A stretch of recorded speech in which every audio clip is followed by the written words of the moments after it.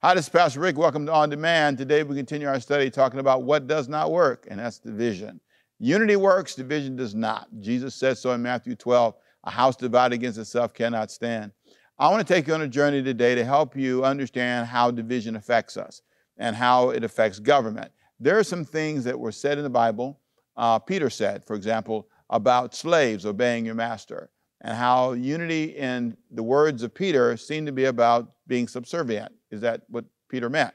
No, it's not. You'll see when I teach on this in a minute. We'll talk about how people have taken scriptures to cause division and justify things that were wrong. We'll explain all that to you. Government has a role to play. We have a role to play. And I think it's important for us to get it all right. So I'll rightly divide a lot of this for you today. It'll be fun. Get your notes ready. Get yourself ready for a fun journey on demand. It's going to be a great study. What the Bible really means when it says division doesn't work and what you can do about it. Stay right there. Enjoy today's study. I want to take you on a journey now, though, down a path where we're going to remind you of two things we've been saying for the last couple of weeks. One is we've been saying the importance of unity and how unity works. When you band together, amazing things can happen. Division, on the other hand, doesn't work. It destroys everything. It ruins everything. In Matthew chapter 12, I want to take you to a verse that we promised would be the verse for the month. This is kind of the launching pad of all of our thoughts. And it says this: Jesus knew their thoughts and said to them, every kingdom divided against itself will be ruined, and every city or household divided against itself will not stand. If Satan drives out Satan, he's divided against himself. How can his kingdom stand? Now, I talked about this last week and explained there was a blind man that Jesus healed, and there was this whole conversation of how Jesus could work such a great miracle. And there was this basic argument that Jesus made that a kingdom can't divide and win, that if Satan is the reason or the tool or the source of this guy's healing, it would not make sense because Satan doesn't work against Satan. And he goes through this wonderful dialogue, which you can go back and listen to, but the bottom line is, there's unity in darkness to harm you. They're totally committed, totally banded together. Now, if you're not a church person, you're not in religion, I understand, don't get caught up in all that. The bottom line is there is nothing good that's going to come out of division. That's the bottom line message. And he says this, Jesus said, every kingdom divided against itself will not stand. Every single city, every city, every household is going to lose. So this brings me to the conversation we're going to have today about government. There is a danger of a divided government that's very, very, very, very alarming to all of us. It should be. Matthew chapter 12, verse 25 warns us about that. And he says, if you want to hear how Jesus sees it, this is how he sees it. Now, I'm going to put a couple of statements up on the screen, and I'm going to read them to you. Only because I don't want to spend a lot of time just dancing around it. I want to say it, and then you just kind of read it, and you can apply it and see how it fits into your thinking. But it's a powerful series of statements that summarize sort of where I'm taking you. Number one, God understood that in order for us to be safe, certain secular institutions needed to be established. The Apostle Paul, Timothy, and Peter informed us that we should be prayerful and careful how we engage them. That's the first statement. What I'm going to show you today is that 3 people in the Bible talked about this, and they warned us that these things were important. Number 2, some of Peter's words have been used by governments to justify slavery and the abuse of civil rights. However, Peter said we should live like free men, 1 Peter 2:16. Some of what I'm going to read to you today, people have used in an abusive way, and they've used it to somehow encourage the abuse of people, and it's caused great division in history. Thirdly, third statement, God charged those in government, this is important, God charged those in government to be a safe place lest they eventually will face judgment. I can read on a good day, let me try it again. God charged those in government to be a safe place lest they eventually will face judgment. Proverbs 16:12 says, those in government leadership should detest wrongdoing, for a throne is established through righteousness. God's goal is that we do right when you're in leadership. People in government have to be careful. People in leadership.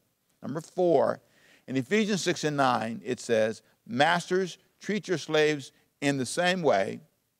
Do not threaten them.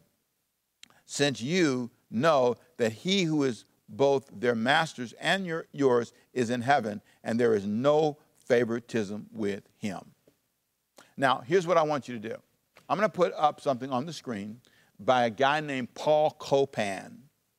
And I want to say it now because when I read the text in Peter in a minute, I'm not going to spend a lot of time there, but I want you to notice Peter's comments on slavery have been used to endorse slavery, and that is not the will of God. Not at all. And Paul Copan did a sermon at a wonderful university that I've spoken at, Biola University, and he talked about this, and he gave some wonderful, wonderful, wonderful theological summaries, and it's right there on your screen. You can click on that cue card right there, and you can say, okay, I want to see that. And if you get the notes, we'll have it in the notes for you, the link where you can find his teaching. But his name is Paul Copan, Biola. If you put that in a search, you probably would find it. And it's a sermon he did on slavery, on the whole idea of Ephesians 6 and 9. And the bottom line is it's misused and misinterpreted. And people need to understand that God's goal is to encourage freedom, not bondage. Now, having said that, those are the four main points I'm going to talk about in this sermon.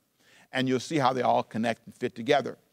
Now, let's talk about, first of all, what Paul told Timothy about government. 1 Timothy chapter 2, verse 1. Here's what he said. He said, I urge then, first of all, that petitions, prayers, intercessions, and thanksgiving be made for all men, for kings, and for those that are in authority, that we may live a peaceful and quiet lives in all godliness and holiness. This is good and pleases God our Savior, who wants us, all people, to be saved and to come to the knowledge of the truth. He wants all people, Democrats, Republicans, Independents, everybody. He wants everybody in government, black, white, yellow, small, tall, whatever. He wants everybody to come into unity and all be saved. God cares about everybody. He doesn't favor one party above another. He really doesn't. And what's really important to understand is we are to pray for government. That's what Timothy teaches. Peter, on the other hand, taught this in 1 Peter chapter 2, verse 13. He said, submit yourselves for the Lord's sake to every human authority, whether to the emperor as the supreme authority or to governors who are sent by him to punish those who do wrong and to commend those who do right. See, notice he implies that government should want to do right, not wrong. Government should not want to harm people. But the bottom line attitude should be an attitude of submission and respect. That's important. I think a lot of people need to miss that point. God designed us, though, to be free people, not to be enslaved people. If you look at verse 15 of 1 Peter chapter 2, for it is God's will that by doing good you should silence the ignorant talk of foolish people. Live as free people, but do not use your freedom as a cover-up for evil. Live as God's slaves. God's slaves. Show proper respect to everyone. Love the family of believers. Fear God and honor the emperor. Again, Peter says you've got to honor people in governmental authority. It's an interesting statement. God wants us to be respectful even when it's not fair. Now, this is the part that gets a little dicey because it can, and this is why you need to listen to Paul Copan's teaching, because he's basically going to say that God, whenever you use the word slavery or in the Bible, it doesn't have anything to do with what happened in the United States. That's not the kind of culture, that's not the kind of abuse, it's not the same. It's just not the same. Slaves had rights, slaves couldn't be abused. They were in certain cultures, but that is not the norm. In the biblical context, and Paul does a great job of explaining that. But let me show you, if I can, in verse 18. He says, slaves, in reverent fear of God, submit yourselves to your masters, not only to those who are good and considerate, but also to those who are harsh. Now, please understand, the Bible writes to people in a circumstance. Not one he endorses, not one that he supports. But he writes it to people who are in an unfair circumstance and says, to survive the circumstance, have a good attitude. Verse 19, for it is commendable if someone bears up under the pain of unjust sufferings because they are conscious of God. But how is it if you receive beatings for doing wrong and endure it? But if you suffer for doing good and you endure it, this is commendable before God. To this you were called because Christ suffered for you, leaving you an example that you should follow in his steps. One of the problems in reading the Bible is you speak from where you are. You speak from a free place, an American place, if you're an American, and you have this perspective that I'm free, supposed to be free. Well, everybody that's being written to is not in that situation. And Peter, in writing to them, he's writing to people that are in slavery. He's writing to people that are in bondage, fair and unfair, good bosses and bad bosses. And again, Peter encourages freedom, but he says, in the context you're in, let me give you some wisdom. Let me show you how to navigate through it. Slave owners use this verse to justify slavery, and it is no way a justification for slavery. It is in no way saying that God in any way endorsed it, liked it, supported it. As a matter of fact, they're going to be judged for that kind of stuff. That's not encouraged at all. He whom the Son sets free is free indeed. You shall know the truth shall set you free. There's no way that the Bible endorses this kind of bondage. As a matter of fact, the Bible in Romans chapter 13 calls us to a higher standard. So I hope you're clear about that. I think it's really a bad misrepresentation of Scripture to imply that somehow God wants you to enslave people for their benefit because they're slow, because we're going to help them advance. That's all wrong and evil and carnal, and it's bad. And I don't need to say any more about that. I think you got it. All right, Romans chapter 13. But the Bible does support government. The Bible says government's established, like I said earlier in the teaching, was established because God cares about us. You can't function. You can't build anything. You can't have a unified culture if there's no government. There has to be someone that leads. And so Romans 13, first of all, the government's established, and here's what he says about it. Romans 13, verse 1. Let everyone be subject to the governing authorities, for there's no authority except that which God has established. The authorities that exist have been established by God. God is the one who said you need to have a government. Somebody's got to be in charge. The governor is and he'll name that in a minute.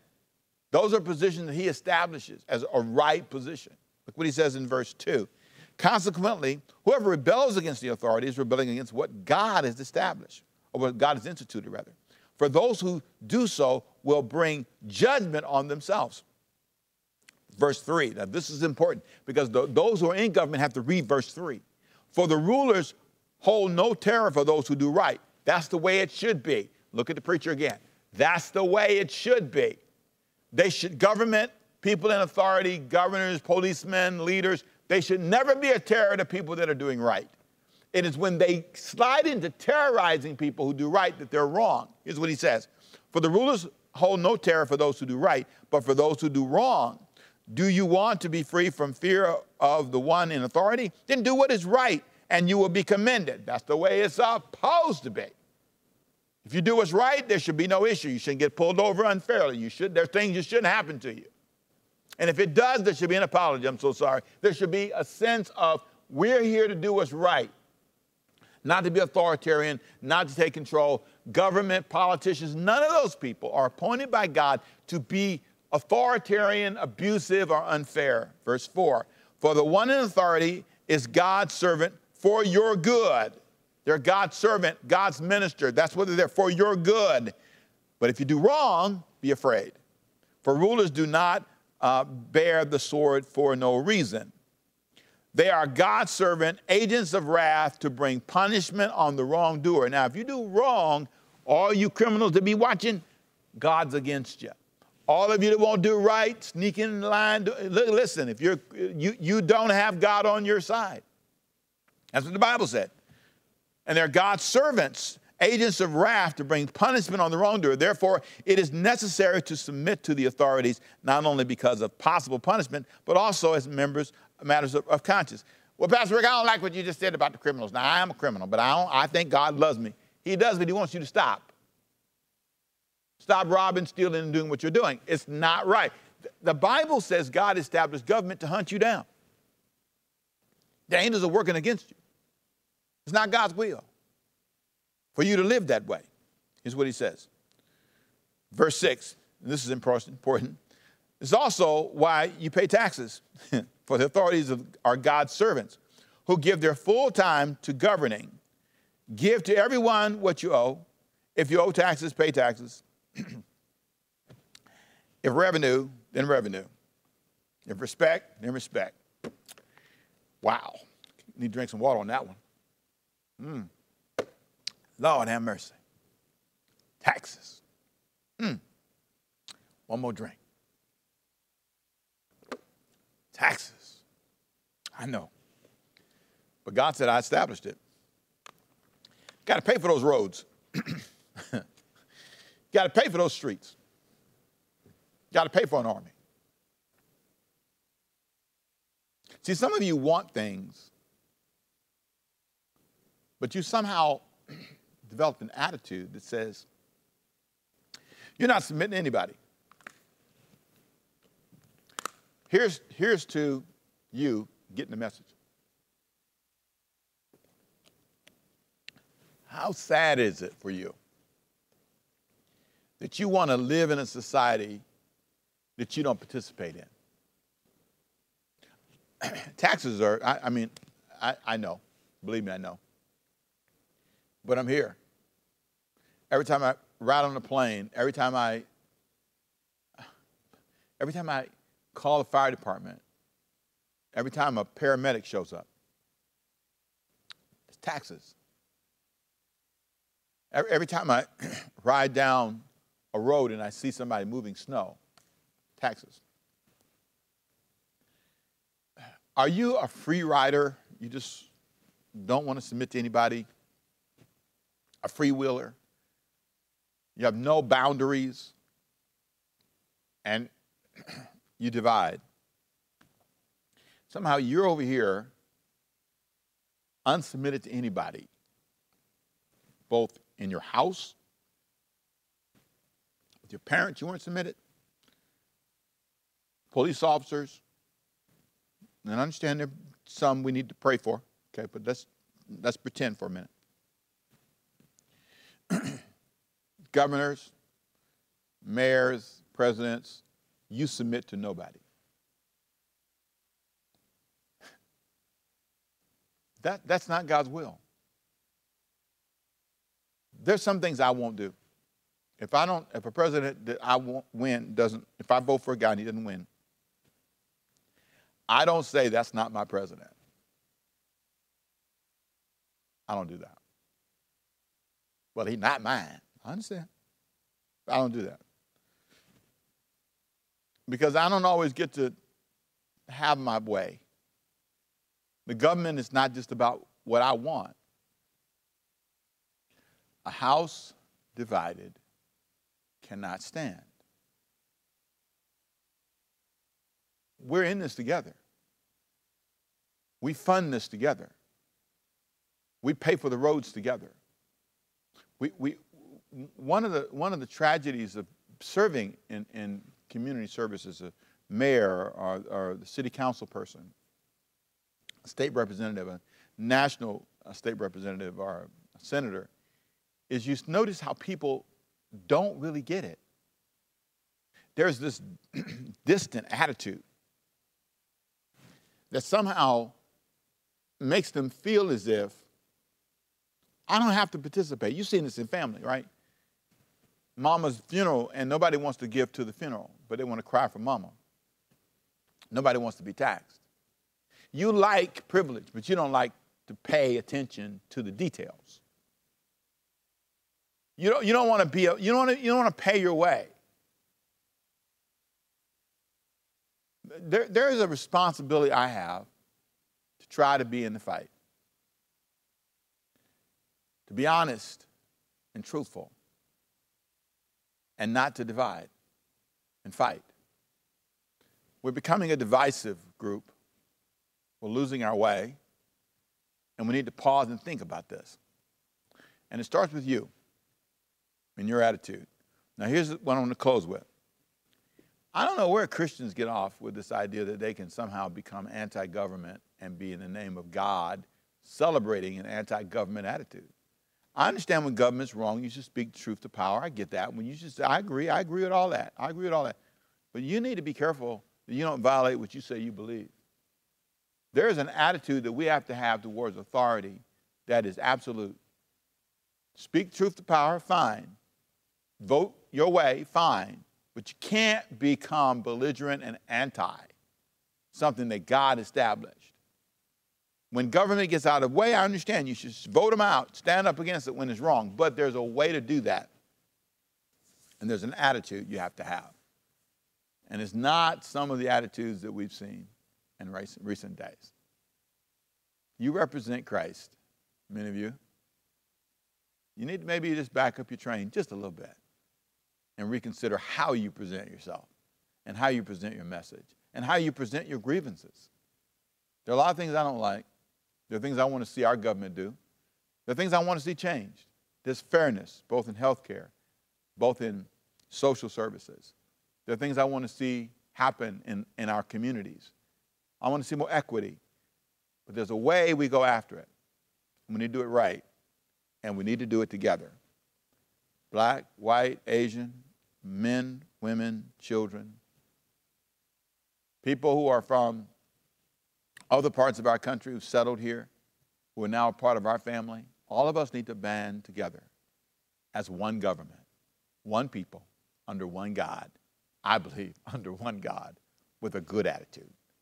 And that's what we need. Let me tell you what works. Unity. Let me tell you what doesn't work. Division. Next time we gather, we're going to take this on for a third time. And I want to talk to you about thankfulness. Thanksgiving's coming up, and I want to talk about it. I want to talk about what it means to be thankful. Some of us have become ungrateful, and what's sad is we miss a lot of good things because we are. So I'll talk more about that next week. I want to thank you for being with me. Let me pray for you. Father, I pray for families that have gotten into this attitude of belligerence, and it's showing up everywhere. Not only in their government attitudes, it's showing up in their homes. I pray they'd band together, unite around the word, and find unity and peace, healing and strength. We cannot survive if we're divided. The Bible says a house, a city, a country, a nation divided against itself cannot and will not stand.